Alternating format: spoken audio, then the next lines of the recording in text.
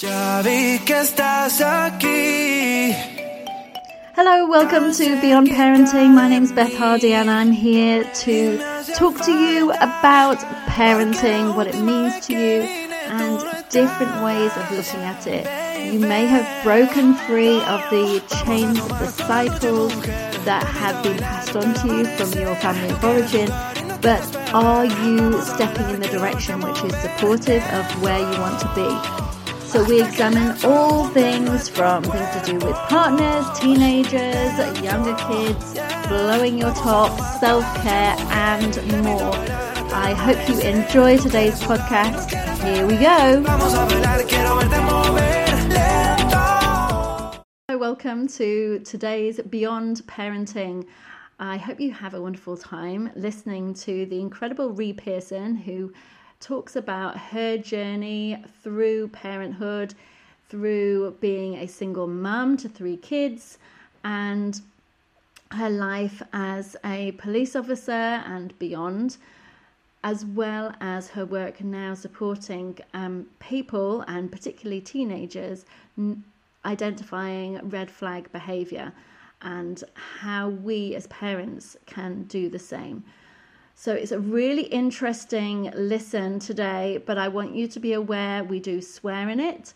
There is talk about domestic violence and also mental health issues, drug use, and much more besides. But I hope you enjoy it. It is quite good fun. We have a real good meander about of a conversation, and enjoy. Hello, Rie. How are you today? Thank you for joining us. I'm very, very, very good. Thank you. It is beautiful. I'm a bit hot, actually. Are you? It is very warm in North Tyneside today. It's kind of close, but I like that. I like the heat. I'm gonna. When I grow up, I'm gonna live somewhere hot, hotter. Yeah, so really good. Yeah. I'm wearing my jumper because even though it's warm, my house is actually freezing. It's quite good for summer, but in winter, not so good. Yeah. I've got big windows, so when the sun comes in and it heats this room up, and it's like, a little bit hot. But so today, I was hoping we could talk about your journey through parenting, because on Beyond Parenting, we talk about people's journey kind of outside of mainstream. And so I was hoping you could fill us in a little bit about your journey and, tell us how it all went down. Wow. Well, I have 3 children. 2 of them are grown up now. They're in their 20s. And I still have a teenager. So I've actually been parenting a child technically for 28 years. And I still technically have a child because he's 17. And I was thinking about that the other day, and I was thinking, no, God, no wonder you're tired. Most people kind of keep them together, don't they? But what I did was, I was married and we split up when my daughter was 7. My son was about 8.5. Mm-hmm. And then I got into a relationship with somebody else a few years later and had another baby. So there's a 9-year gap between my middle child and my youngest child. Right. And she's kind of like a little mini mummy to him. Oh. You know what I mean? Like they all get on really well. So I was a single mum of 2. And then I was a single mum of 3 because I didn't get into a long-term relationship with the father of my youngest child. It was one of those moments of, well, I guess I was probably vulnerable really, but it was an accident. He knows he was an accident. So I'm very open with my kids and I tell them. I mean, my daughter was only born because I had a spliff to celebrate my son's birthday. And then, things happened and then I got pregnant and there's only 21 months between them and I blame cannabis and the world. Don't tell anybody. I can say that now because I'm not a cop anymore. So you're letting people in there. So you are a cop. Oh yeah, I used to be. Yeah. I've retired. So I was a single mum of 3 and working full time as a police officer. Okay. And when I look back at that, especially when they were small, my childcare bill was more than my mortgage. Yeah, I can imagine. Insane, isn't it? Because I mean, they had after school stuff, and the little one was, he was only 12 weeks old when I went back to work, because I had to go back to work. I didn't have nobody else to pay the bills. Do you know what I mean? Oh, I had yeah. to. So when he was 12 weeks old, I had to hand him over to a lovely lady who I still have contact with, and we still go for coffee, his childminder. And that was probably one of the most difficult things I've had to do as a parent, actually give my kid to somebody while I went to work all day. I know what you mean. I remember when my eldest was 6 months and I was due to start work again, and I was working in a nursery with babies, right? And I was having to give my baby over to someone else, and it seemed insane. And in actual fact, because of that dichotomy, I didn't do it. Yeah. But maybe if I'd have been in a different career, I might have done it. Yeah. But it just felt wrong. Like how? Yeah, and somebody else told me that similar story actually the other week, and she had to go. She was supposed to go back to work. She said, "It's crazy. I have to give my child to somebody else so I can look after other people's children." And I think a lot of ladies who go into childminding, maybe that's comes off the back of that. I tell you now, though, I think you're brave for working in a nursery. How they're like little tiny terrorists. I don't do it anymore. I did it for sure. I couldn't. I'm really scared of them. Like, I remember when the kids were little, you know, like in reception in year 1 in school, and they would say, "Oh, mummy, can you come in and help?" Well, I was working full time, so I used to, you know, usually I would very rarely get a weekend off, but I would get a Monday off quite often. So I'd go into school on a Monday, and bearing in mind, I'd probably have been doing the things that police officers do on a weekend, and then I would go into a little school, a first school, and help with reception children. And the teacher would put me on a table with 6 little creatures, and you'd have to and honest to God, I'd have butterflies. I'd be so scared in case I said something wrong. Like, the worst thing for me is because I would have spent the whole weekend doing the whole full-on police thing, fighting with men and like sweary stuff, and you know, just the general weekend normal for police officers but not normal for everybody else. And then I would be in a complete change of atmosphere with these tiny people and thinking, you must not swear, because the worst thing that could be is like, if this child goes home and tells their parents that Ellie's mummy said a bad word. And it was like, I used to find that really, really stressful. Also, in case I did something that was like completely inappropriate or wrong, because I'm not trained to, like, you don't train to be a parent, but you train a long time to be a teacher, don't you? Yeah, you have to put a filter on. I remember having the filter, and it did stay on. And I remember keeping it on actually for quite some time when I had my youngest, but then not long enough, because one of my, that same child who I stayed at home for in the end, her first sentence was, "For fuck's sake, sorry." And she said it over and over and over again, like it was just stabbing me in my heart. Do you know what? I think that's excellent. And it totally come from me as well, because I used to say it to my ex-husband all the time. I think that's a great first line. That's brilliant. It's a great story. I love it. You know, you just have to go with the flow, don't you? I mean, I'm very open with my kids. It's one of the things that I talk about in the work that I do now, is parents who are embarrassed to talk to their kids about certain things. And honestly, I can honestly say that I am not embarrassed, and my children are not embarrassed.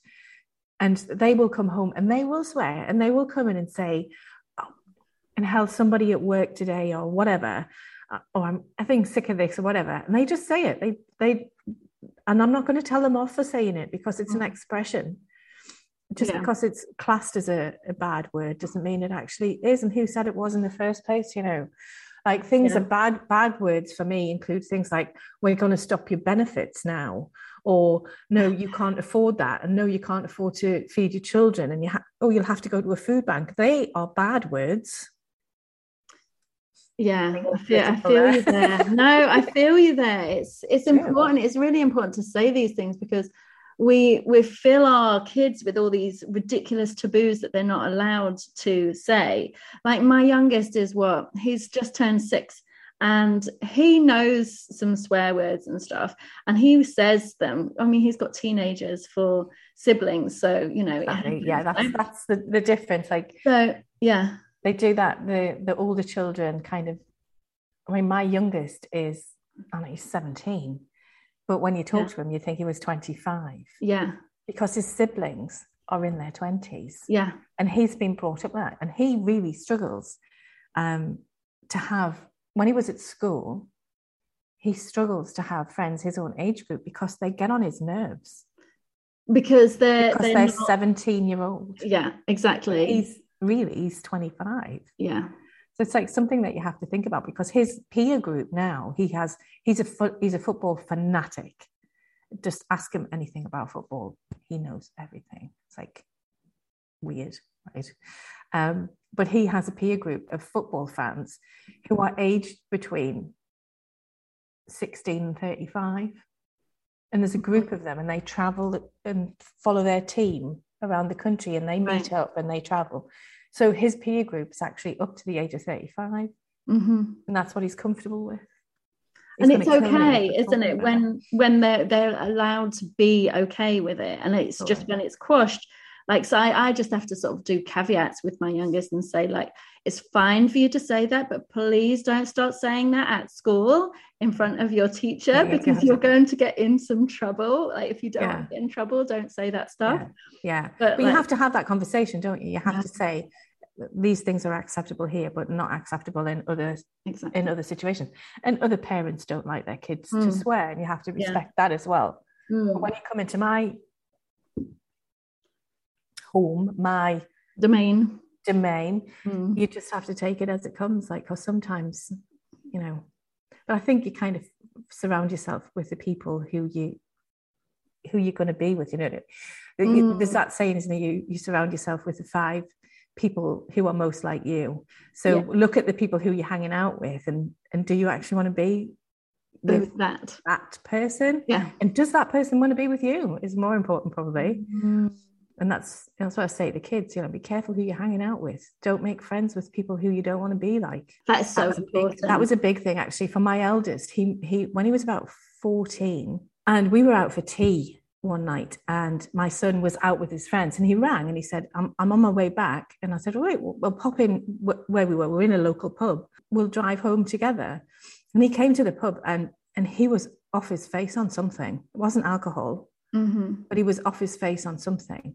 And that for me was like, son, who are you hanging out with? Like, who are the people who you're hanging out with? Because these are the losers in life. You know, be high on life. You don't need to take drugs to have a fantastic time. And we had that conversation. And do you know what? He never did it again. He's not, he just doesn't. They're like, drugs are for losers.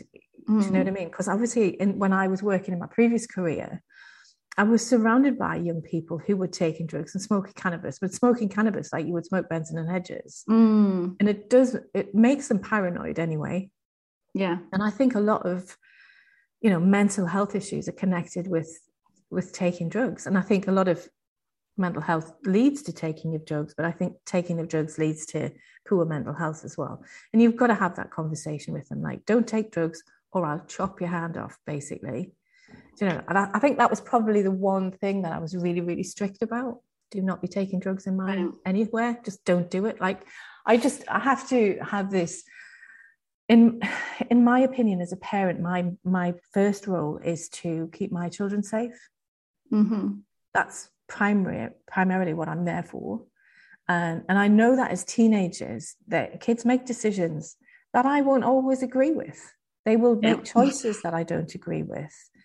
But I always said to my kids, if you're in a situation, I don't care where you are, I don't care what time of the day and night it is. If you're in a situation that is uncomfortable, if you're in a situation where you're in fear, even if you know that I would have explicitly said that you shouldn't be at that party or wherever it is, I don't care where you are, if you feel at risk, you ring me and I will come and pick you up, and I will not ask any questions.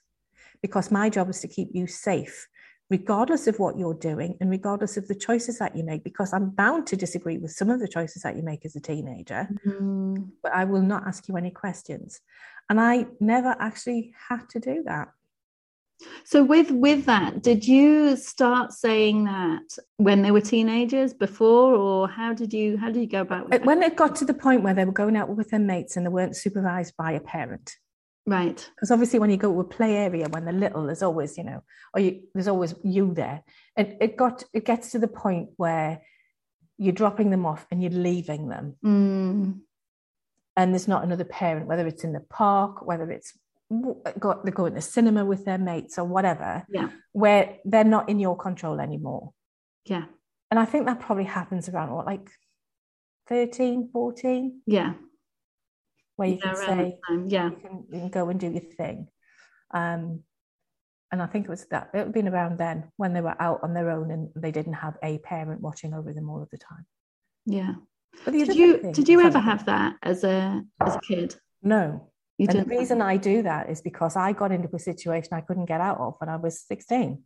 Right. But I couldn't ring my parents because I would have been in trouble. Yeah. So I was in a dangerous situation. And my parenting probably is off the back of my parenting. I think so many people's are. I mean, we can't escape it, can we? Sometimes it's in terms of repeating what has gone before, even subconsciously, and other times it's like the opposite, isn't it? It's like, I absolutely don't want that, so therefore I'm going to do this. And I really want my children to feel safe. Like, I was a teenager in the 80s, and when AIDS was discovered, HIV and AIDS, and at the time there was a massive campaign on TV, and it was literally, I can remember one of the adverts was a gravestone, and it was like falling over. And basically what they were telling the world was, if you do this and you get this, you will die.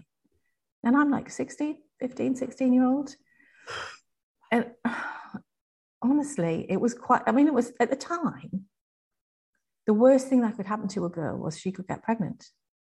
It was the 80s. It still wasn't okay to have a baby outside of marriage. Obviously it's happened for millennia and everybody's done that. Yeah. But it was a thing. And it was like, then suddenly there was AIDS. And then suddenly everybody was like, the backlash on the gay community was horrific. Yeah. And basically, in order not to get AIDS, because HIV is a very weak illness. It can't survive. If you drop it on a table, it's going to die. Do you know what I mean? It can't survive. So if you put a condom on, that's fine. That's fine. And that's all the conversation you need to have with kids. Obviously, you talk about sex and intimacy and what's okay and what's not okay. Yeah, relationships and such. What I did not want my children to die of not knowing stuff. Die of ignorance, yeah. That's that, and then it's on your head, isn't it, as well? And so if something happens to my child, and if I had the information that would prevent that damage happening to my child, I couldn't live with myself. So I just had my decision was just be open and honest to the best of their capabilities at the age group that they are at the time you're having the conversation. Yeah. And I think they're okay. I think they're okay. They're still alive. I mean, my youngest turns 18 in November. That's him. That's like 3 adults. I've got them 3 to adulthood. So that's impressive. I know, really, oh. And you've still got 2 years left to do in college, and I'll be like, oh, okay. When I grow up, I'm going to leave you and go to Spain and live. But I have been a parent for a very long time. But I do think the conversations need to be open, and a lot of people don't do that. And the conversations I've been having lately, obviously it's about intimate partner abuse. That's what I work with at the minute. And I'm saying to people, because they say, oh, I'm embarrassed. I don't talk to my children about intimate relationships. And I'm like, well, okay. Just be embarrassed. Just have the conversation, and which just is worse. Be embarrassed. Yeah, which is worse, being embarrassed or your child getting in trouble. Yeah, exactly. It's like your basic comfort zone, isn't it? And there's nothing more uncomfortable than a comfort zone, because it's just not a good place to be. But if you can push yourself out of your comfort zone and a bit of stretch, you can tell your kids stuff. I mean, you're a teenager. If you've never had that conversation with a 15-year-old lad, they're going to go, oh, that's awful. Don't talk to me about that. And you're going to say, I'm a parent. It's my responsibility to keep you safe. And I'm going to have this conversation with you. You don't have to respond. I just need it to go into your ears. and have that and be embarrassed, but get over your embarrassment, for crying out loud. You give birth to them. Yeah. How bad can it be? No shame. Like, oh my God. You don't have to open your legs for that. You don't have to have anybody looking up your chuffed ear going, oh, well, do you want stitching? No, I don't want stitching. Get away from me, like, you don't have to have that. You just have a conversation with the person that caused you to need the stitches in your chuff. It's not hard. But I think parenting, I think it can be hard, especially when you go through some kind of change, or if you've got a child who's got special needs, like, or a mental health issue. And mental health with the teenage population at the minute is horrendous. I mean, basically my son was in jail, in the house, under house arrest from being 15 to being 17. Now, I know for a fact that if a 15-year-old Rie had been told to stay in the house all that time, even for a day, I would have been out the bedroom window, down on the beach, having a spliff. I know that would have been me. So our teenage population have shown extreme restraint. Yeah. By behaving as they have. They've been incredible. I didn't see a single person walk past my house when we were in lockdown. Not one kid, not one. And it's just amazing. And then they've got this mental health thing off the back of this, and then there's no services for them. No. It takes a year to get, unless you go privately, it takes a year to get into CAMS. Yeah. Shocking. And then what? Well, we've been going through CAMS, and the support you can get, not amazing. And it's discriminatory, because in order to get counselling, it's £50 an hour. So if you need counselling once a week, £200 a month. Who's got £200 a month extra? No, exactly. And it's just, what on earth is going on? What on earth is going on? And how can we help our teenagers? Because people are really negative about teens. I love teenagers. I'm on to my third one. I can't eat a whole one. But they're amazing creatures. They've got so much going on in their bodies. They've got so much going on in their brains. I think I'm reading a book about childhood brain development, another book about childhood brain development. And I just think it's absolutely fascinating. Like, for example, when children hurt themselves, or little children fall, you get a lot of head injuries, because your brain doesn't develop the reflex to put your hands out to stop you until you're about 12. Really? Yeah. I mean, I learned that in my previous career, because we did get, obviously, it would be like, there's a child here with an unexplained injury, and it would usually be on the head. And it's like, the doctor said, it's the brain development. So when your kid falls down when they're little, they're going to hurt themselves, because that doesn't exist. Gosh. So as adults, we'll say to a 10-year-old, why didn't you put your hands out? And the 10-year-old's looking at you like, what? They don't know that. They can't know it. It's not there yet. And it's stuff like that just absolutely fascinates me. But stuff about, like, for example, toilet training kids. I didn't do that, I didn't toilet train my children at all. I thought, right, what age can they get to where they definitely know what they're doing? So you watch them, don't you? And they go in the corner or something, go around the corner when they want to poo, and they know that they're doing it. They know they're doing it. You can tell by what they're doing that they know that they're doing it. So at which point I would go to Sainsbury's with them and say, look, there's a £5 note. And this is really bad, right? Really bad. I've only got one £5 note. So do I buy nappies or do I buy sweeties? It took one day. That's it. Wow. Nappy off. Have some sweeties. Obviously not £5 worth, but I'll probably now. And we're talking like 20 odd years ago when, when the eldest were like 25 years ago for my eldest, but they were all just 3, around about their 3rd birthday. And I was like, because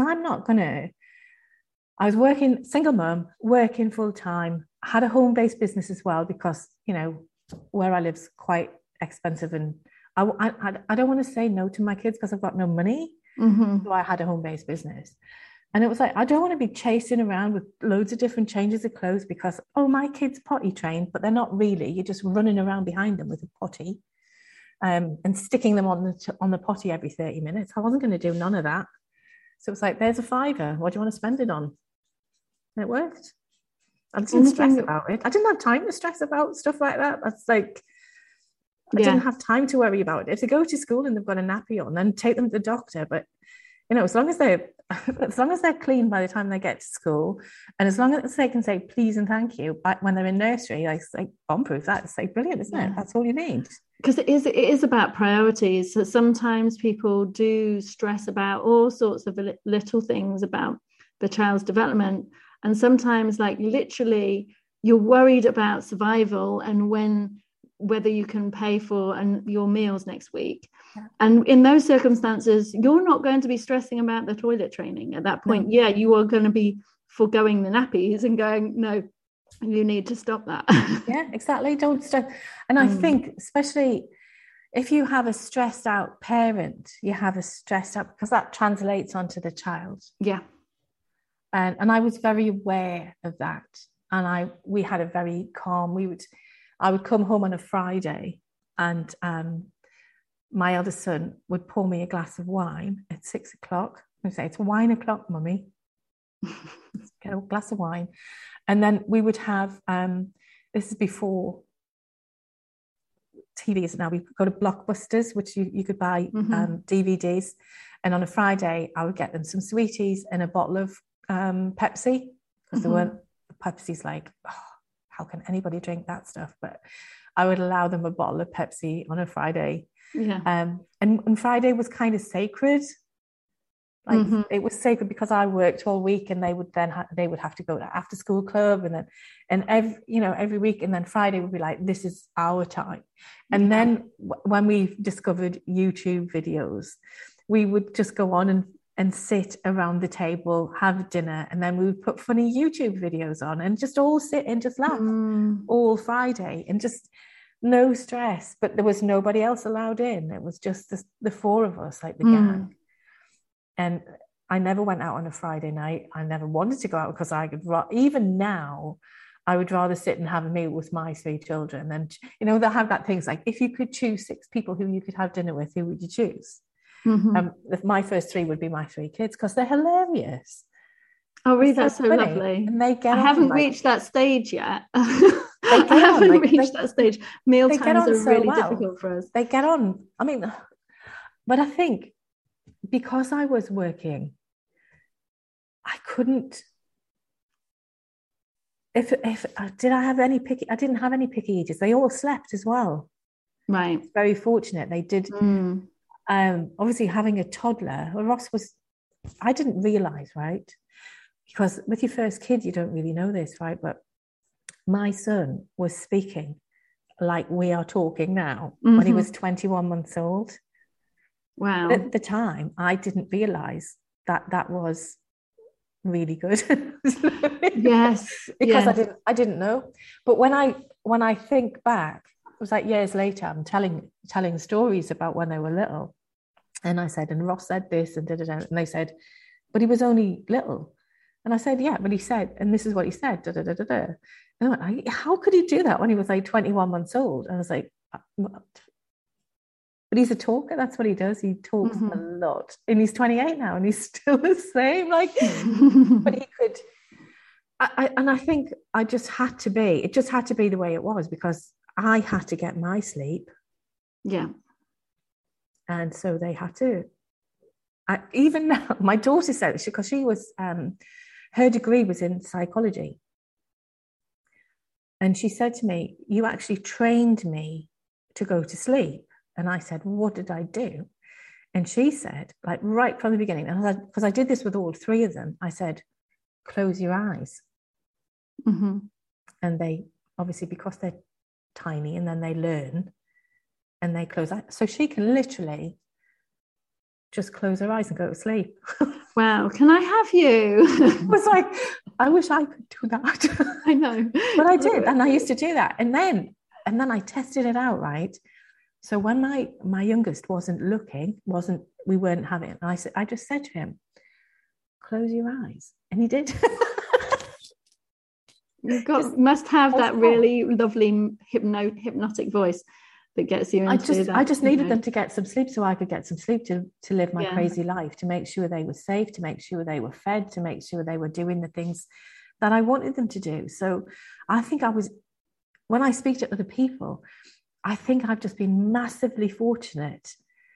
And I've got 3 really lovely, easygoing, clever, very clever children. And I've been blessed by that. But it hasn't all been plain sailing. I was on my own for 10 years. I'm married now, but I've only been married for 6 years. Got married when I was 50. Got married. I retired. Got married. I got married, retired, and had my 50th birthday all in the same month. That was a month. Talk about stress. It's like, yeah, it's fine. You know what's so bad? You know, what can be so bad? But I do feel for people whose children don't sleep. I mean, I can't imagine. I think probably when the eldest 2 were very small, I was kind of in like a zombie state. Maybe like it's kind of all like blurry in my memory because you've got a tiny person. I remember he would, I like, what do I do with a 21-month-old while I'm breastfeeding this tiny baby? Yes. And this is funny, actually. I was like, what do you do? So I put, the films with Harrison Ford, Indiana Jones film. Yes. I put that on the TV. It was a video. That's how long ago. On the video. And I put that on. And my son sat beside me while I was feeding the baby. And he watched the entire movie.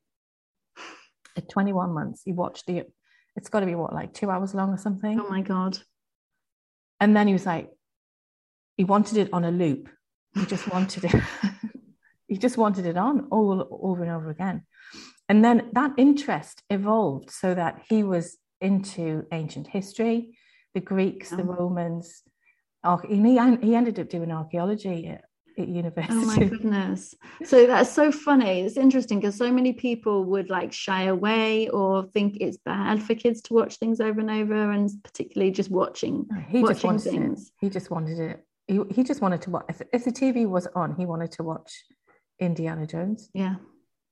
And it's like, then he ends up doing archaeology, and you think, yeah, I could have predicted that. I did actually. So cool. I was like, he's going to be an archaeologist. He's going to do something. Yeah. Like digging up shit. And there he is. He did. Yeah. Digging up shit. Yeah. Digging up shit. Dead shit. Yeah. Yeah. It's funny what the little quirks that they have when they're little. It kind of does give you a bit of an insight into where they're going to go as they get older. My daughter's done her psychology. She's like super academic, intelligent. And now she works with people looking at pain. So, and I could have told you that she would do something people related, because she was always at school. She was always, because she's super intelligent, she would finish her work and then she would go and help other people. And even in her school reports, it says all the way through, Ellie helps other people. Ellie helps other people. And that's what she does now for her career. She helps other people. So it's kind of like you can see things when they're little and you go, that's a thing for you. That's your thing. Yeah, it's interesting hearing that, because a lot of people who are listening will be at that stage where they are the little ones running about, and you can have a little peek into what they might be like. Do interesting things and spark their interest, and you can see what sparks their interest, and then you can encourage that. I mean, my youngest is football crazy. He wants to go into journalism, sports journalism. Yeah. Of course I'm going. He literally travels more than I do. He's going to Portugal next month for some football championship thing. But he does all the away games, and he's on he can just jump on the train, go to King's Cross, jump on the tube, go to a football stadium somewhere in London, and then come back and just do it in reverse. And the reason for that is because they went into lockdown. I think a lot of their space was kind of closed down. Because Yes. all the things, all that development and it's very important at the age of 15 to have that social development. Mm-hmm. And that was stopped. Yes. And when we came out the lockdown after another one, because we actually, as a family, went into lockdown before the country went into lockdown, because I saw something on the television and I just said, right, that's it, we're in lockdown. That's it. Because the Prime Minister said something about herd immunity, and I was like, no, we're in lockdown. Mm-hmm. So I think we went into lockdown about 4 days before everybody else did. It's like, you're not going to school, you're not going to work. Yeah. But because the teenagers they've missed that portion of their development and their growth by being kept away from each other. And I think it's really important that he's allowed to go and do the things that he wants to do, because he's had 2 years of not being able to do anything. So, Rie, thinking about that in terms of what you now do, and what your work is in terms of supporting people understanding red flags and things, having that break from real understanding of social communication, it's likely to have impacted people's abilities and radars around that. Do you want to talk us a bit about that? The big scary thing, because my work is on, it's about intimate partner abuse, and it's about recognizing the under the radar behaviors that are a precursor to domestic violence. Right. Because you don't get into a relationship that then becomes abusive, although you think you have.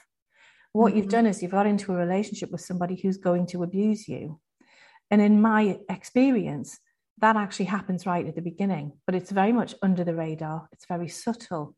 Abusers are very subtle. And what they do is they'll try something and see what your boundary is. Mm-hmm.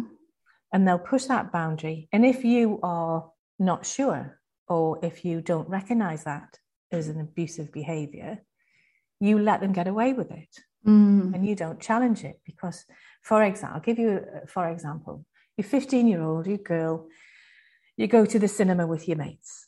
You come out of the cinema and your new boyfriend's there. And your boyfriend says, I'm going to walk you home. I want to keep you safe. So teenage girl's like, oh, isn't that so sweet? Mm-hmm. Oh, what a gentleman. How lovely. Now, it may be really that he's a gentleman, he's lovely, but why did he not message you first to say that he was going to do it?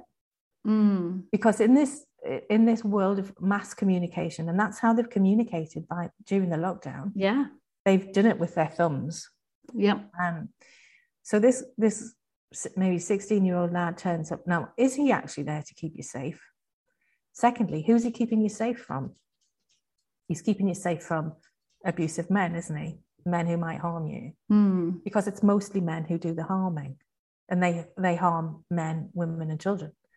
It's mostly men. So he's keeping you safe from somebody who is in his actual group, if you know what I mean. But also, is he really, or is he just making sure that you're with your girlfriends and not with somebody else? And that's the conversation that you need to have with your kid. Yeah. Because it may be that he's a gentleman. It's maybe that maybe his phone had died and he couldn't message you, but he thought it would be nice to turn up to make sure that you were safe. First of all, you're only going to be in danger from people who are in his subcategory of creature anyway. The heterosexual white male is the most dangerous creature on the planet, but and they're frightened of wasps, which is amazing. And that's what I'll tell you this story, okay? I was in Crete with my son back end of March. We went for a week, and there was a lovely couple sat by the pool, and they jumped up, and there's a wasp, right? And I said, well, don't kill the wasp. This guy is a heterosexual white guy jumping around trying to kill a wasp, the most dangerous creature on the planet, statistically. Yeah, cisgenders. Yes, is trying to kill a wasp. And I said, don't kill a wasp, because if you kill a wasp, it oozes a pheromone that attracts its friends, and its friends will come, its waspy friends will come and try and protect it. And so you get more wasps. And he went, oh, I didn't know that. And I thought, well, no, because you're a heterosexual white man and you don't need to know that because you're at the top of the food chain. This is my brain, right? And then he sat down and I think that she had some, like, was white. It was like maybe Sprite or something, a sugary drink. So I went and put the sugary drink somewhere else. So the wasp went to the sugary drink because that's what the wasp was after. It's not after you. Unless you're wearing floral swimming trunks, they don't come, do they? So anyway, the wasp, and I just looked at it and it wasn't even a wasp. It was a honeybee. And that kind of was like, that kind of epitomized that for me, like the most dangerous creature on the planet was going to kill something and he didn't even actually know what it was. And I was like, oh, that's a bit sad. But that's how my brain works. It's like goes off on little things. And what was I talking about? Well, I was asking you to tell us some, well, you were giving the red flags. Yes. So the red flags, like the red flags also something, because I go to a community college for young mothers, and these girls are like between 15 and 21, and they have a baby already, or they have maybe two already. And we were talking about if things happened, what would you do? So if your boyfriend cracks a joke about you, so makes a joke at your expense, and he's laughing, but you're not laughing, it makes you feel uncomfortable. What do you do? Because if somebody cracks a joke at your expense and you're not laughing, it's not a joke. One of the girls there said, oh, my partner says that to me. Yeah, but does it in a jokey way? So does it in a jokey way? She's not allowed to take offence. That's right. She's not allowed, and that's a really good word. She's not allowed to take offence. So if she says anything back, he then turns around and says, "You've got no sense of humour." So it's a lose-lose for her. Yeah, it's a red flag. Mm-hmm. So what you say to somebody who cracks a joke at your expense is, "That's not funny. Can you explain to me why you think that's funny?" And they won't be able to. But if they say, "You've got no sense of humour," you just say, "Well, no, you're not a comedy act because that's not funny." And it's about standing your ground and putting your boundaries in. Now, I think it's very hard to be a teenage boy, because teenage boys are taught to keep trying. You know, if at first you don't succeed, try again. Yes. And if you watch TV, it's always like the girl says no, the boy says, "Oh, please," the girl says no, and he keeps going. He keeps going. And in the end, they win out. They win out. Like, you think of like how I Met My Mother, your mother, that is the whole premise, is all on that. And in Friends, it was all on that. Yeah. All of that. All of that. Keep trying. Now, try again might be all right for the King of Scotland. But if you're asking somebody to go out with you and they say no, just shut up and go away, find somebody else. There are billions of us. You know, and if you want to have sex with somebody, don't keep pestering them for sex. But we teach our boys to do that every time they switch the telly on. You know, it's constant, relentless. Keep trying. It's okay if you're going for a job, or if you're passing your driving test, but not if it's a relationship. If somebody doesn't want to know you, then just leave them alone. But we teach our kids this. We need to stop doing that. And then we complain about them when they do it. So what is it that, I mean, it seems like the wrong thing to do to arm our girls, our women, with the tools to deal with it, because really we should be arming our boys with the understanding of what it is. Yeah. I had a meeting with my MP. But it's so hard. I had a meeting with my MP the other week because we're setting up a Women Are Safe Here project, businesses, and it'll be nationwide. But the whole premise is, I'm going off on a tangent again, sorry, Beth. I do it all the time. The issue is not violence against women and girls. It's not about keeping the streets safe. Let's not beat about the bush. The women is, the fact of the matter is, it is men. It's mostly men who murder, and they murder women, men, and children. Yeah. It is mostly men who assault women, men, and children. And it's only men who rape. And that's what we need to be talking about. We need to be talking about men's behaviour. And we have male allies who are obviously horrified by what other men do. And we are bringing them on board to discuss this. It's not about violence against women and girls. It's about men who are violent. Right. And the dialogue needs to change, because in the Totally. media, the way everything is reported is backwards. It's Totally. violence against How women. many? It's a They woman that say a was, woman, they always, do you know what really winds me up? When a woman is murdered, they talk about the murderer, they give the murderer a voice by naming him. mm, And if you went in the street and did a survey and said, who murdered such and such, who murdered such and such, they'd know the answer, but they probably wouldn't know who the victim was. no. No, who did such and such murder? I don't know. You've heard of such and such, that person's a murderer. Who did they murder? I've heard of them, but I don't know who they murdered. I don't know the name of that victim. Mm, And they say so many women have been raped, but what they should say is so many men have raped, and it's a yes, smaller number because they multiple abuse, of course. they multiple perpetrate. Yeah, That's what we should be talking about. absolutely. It needs that dialogue totally needs to shift and change. And what do you think? How do you think that's going to happen? Well, I'm working on it. Come on, sort us out. Okay. The problem we have at the minute is, as a country, we are led by a misogynistic, narcissistic wife beater. So it's really difficult, and I can say that because it's true. So put that out there. In my opinion, that's what the problem is. But there's always been a problem. Yeah, and it didn't just pop I've up. been looking at it. I've been looking at it from many different angles. And if you look at domestic abuse as a subject, not a lot of it is criminal. A lot of it is under the radar abuse, the stuff that you don't get arrested for. So the financial abuse, the emotional abuse, the psychological abuse, all of that goes on day in, day out, relentlessly. You don't get locked up for that. It's not a thing. It doesn't have a status. Although the rules have changed, the laws have changed slightly in 2015. I know this because my ex-partner I could have got him arrested for his behavior prior to 2015, but he changed his behavior after the law came in, so I can't get him arrested. What can I ask you? What was the behavior? Was he stalking you? Well, coercive control. Coercive control is a criminal offence now. Yeah, but it's really difficult to prove. Yeah. I can imagine. Obviously, I never tried because it was literally I would have been backdating. Couldn't. And of course, going into the court system, going into the criminal justice system, it's an adversarial system, which abusers love that. That's their stage. They love that kind of thing. Right. For a victim, you're just re-traumatizing trauma on top of trauma on top of trauma.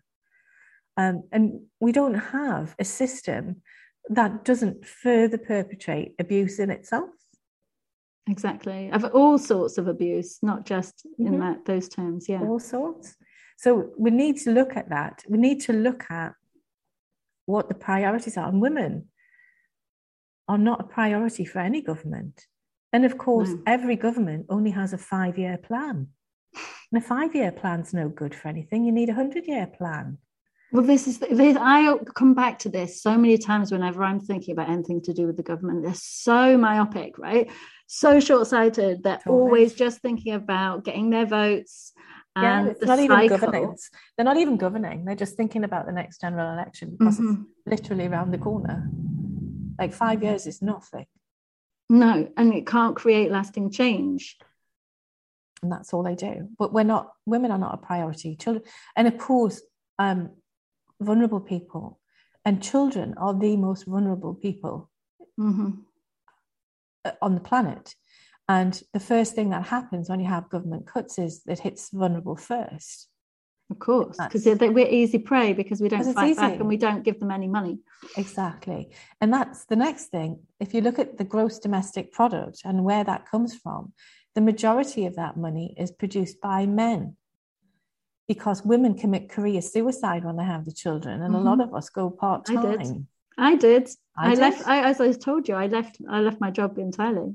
The women commit career suicide when they have their kids, a lot of them. And that's the problem. We're not contributing in a financial way, and it's money that talks.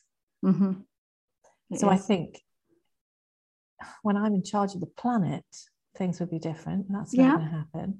I think a lot of the conversations that need to be had at government level need to be about what the real problem is. Now, this country, reported domestic abuse, and probably 99% of it isn't reported. Yeah.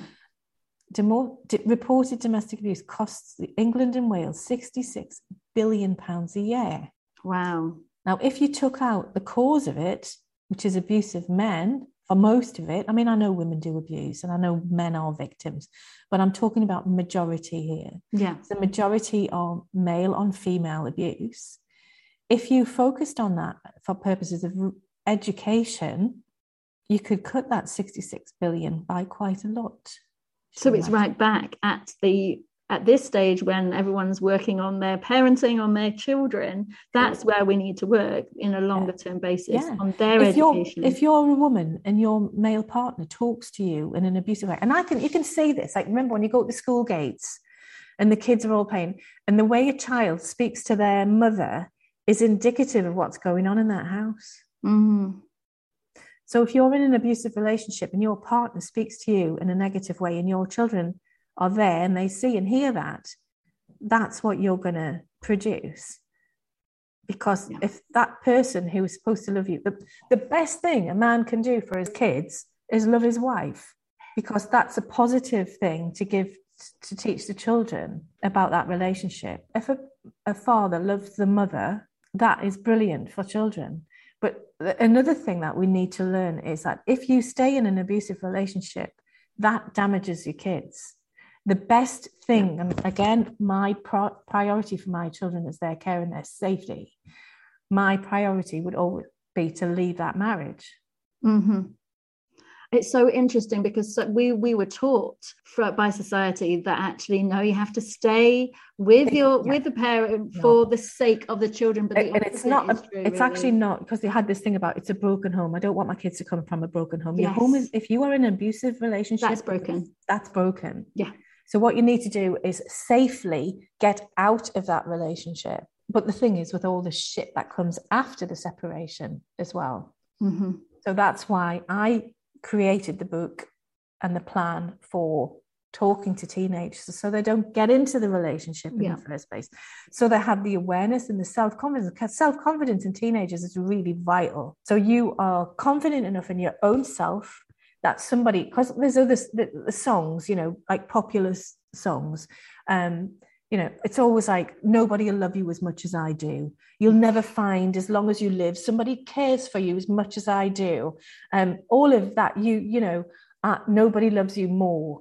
All these songs about, and teenagers are like, well, if I don't have him, then I'll have nobody. Because that's what we've taught them through popular culture, and that's the narrative that he's giving her. Well, if you had, if your hair was longer, if your hair was blonder, if you had bigger boobs, if you had this, if you weren't that, if you didn't say that, I wouldn't do that.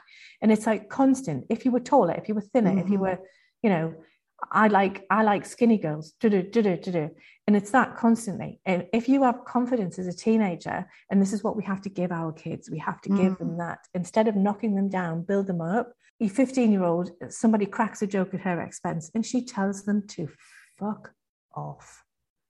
Yeah. Deeply. Having that confidence to be able to do that.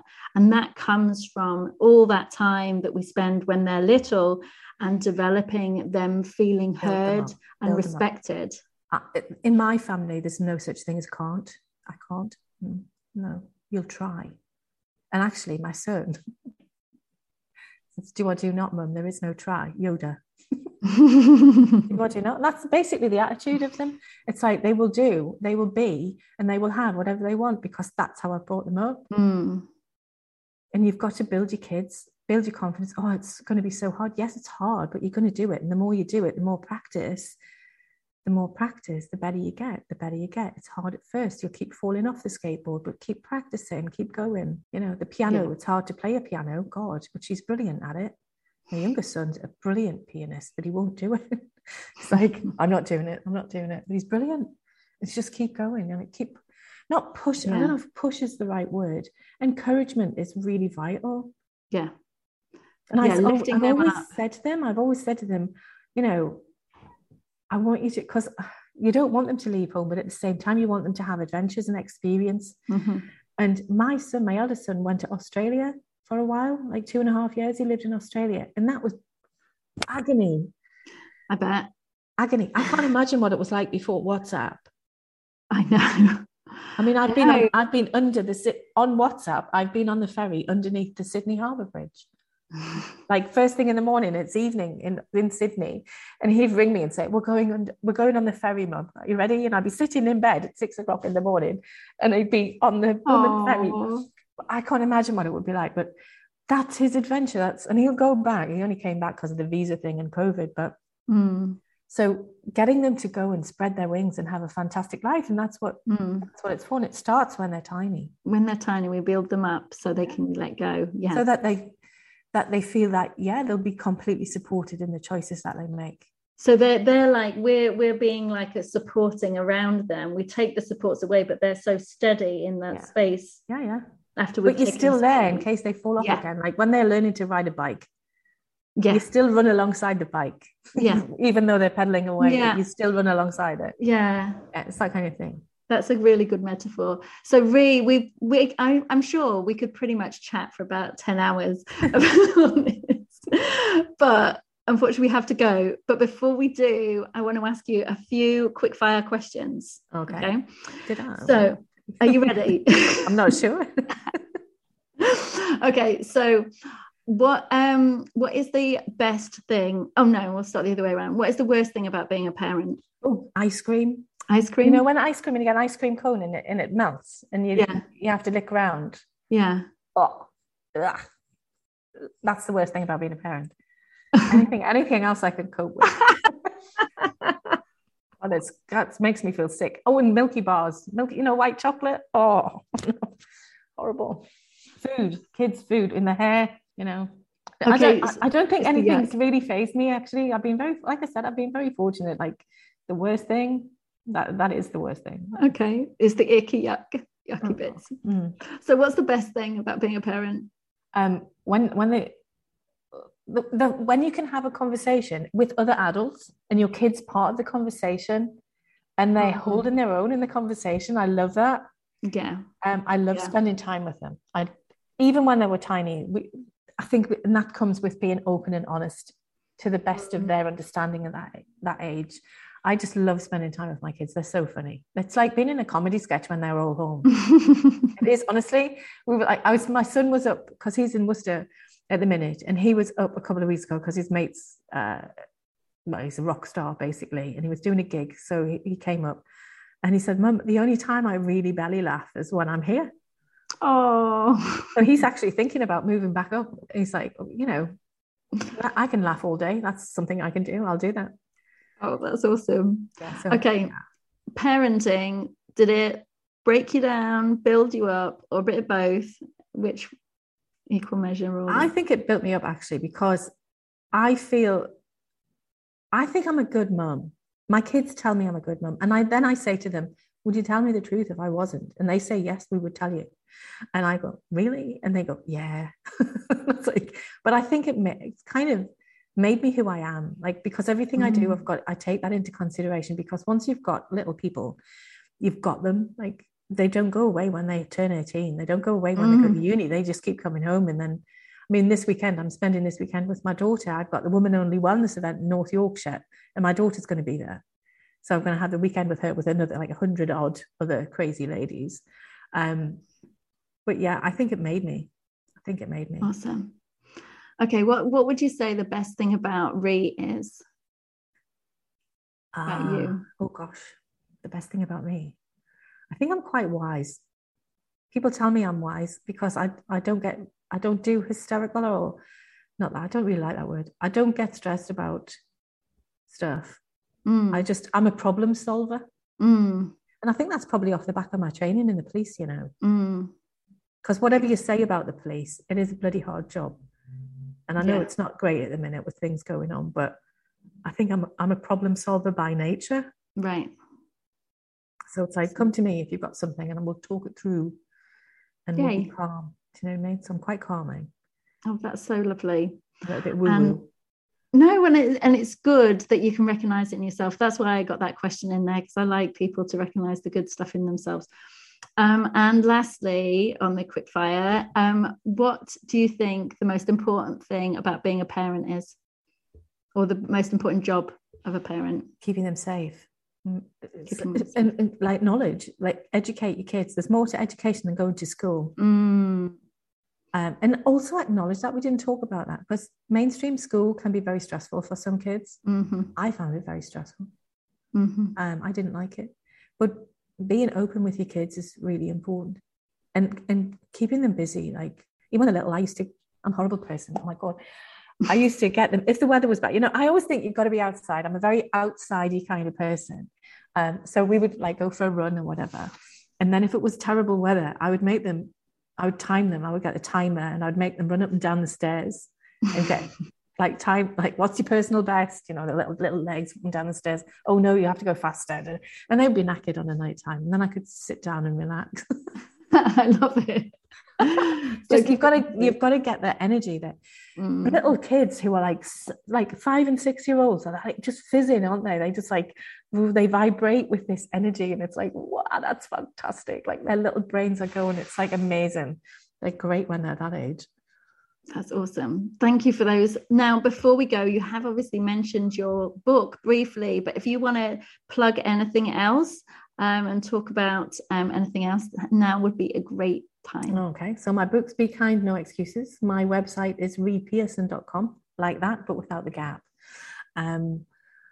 We do have a couple of projects going. I've got the Women Only Wellness on the 11th of June, which is near North Allerton. But that's going to be an annual event, and that's to raise funds for Track UK, which is a drug and alcohol recovery service just for women based in Middlesbrough.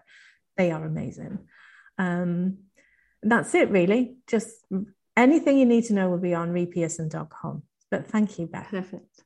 Oh, it's been so wonderful chatting with you. I knew that we'd go all over the place with this conversation. I know, but there's so much to do. I was like, am I ever going to be allowed to die? My to-do list's written on toilet paper. That's long. Oh, it's so wonderful. I wish you an amazing time this weekend with your wellness weekend. It sounds incredible. And hopefully next year I'll get to come along. Yeah, it would be amazing. Thank you, Beth. Cheers. Oh, thank you so much. Ya vi que estás aquí. Thank you so much for listening to today's podcast with me, Beth Hardy. And if you want to connect with me more, you can get along to any of my socials, Your Family Wellbeing Coach on TikTok and Instagram. And you can find me at Stop the Triggers on Facebook. I hope to connect with you very soon. If you have a question that you want answering, we might be able to do a podcast all about that. So please do drop me a line. I'm so grateful for everyone who listens to this podcast. See if you can rate and subscribe so we can make it bigger and better every week.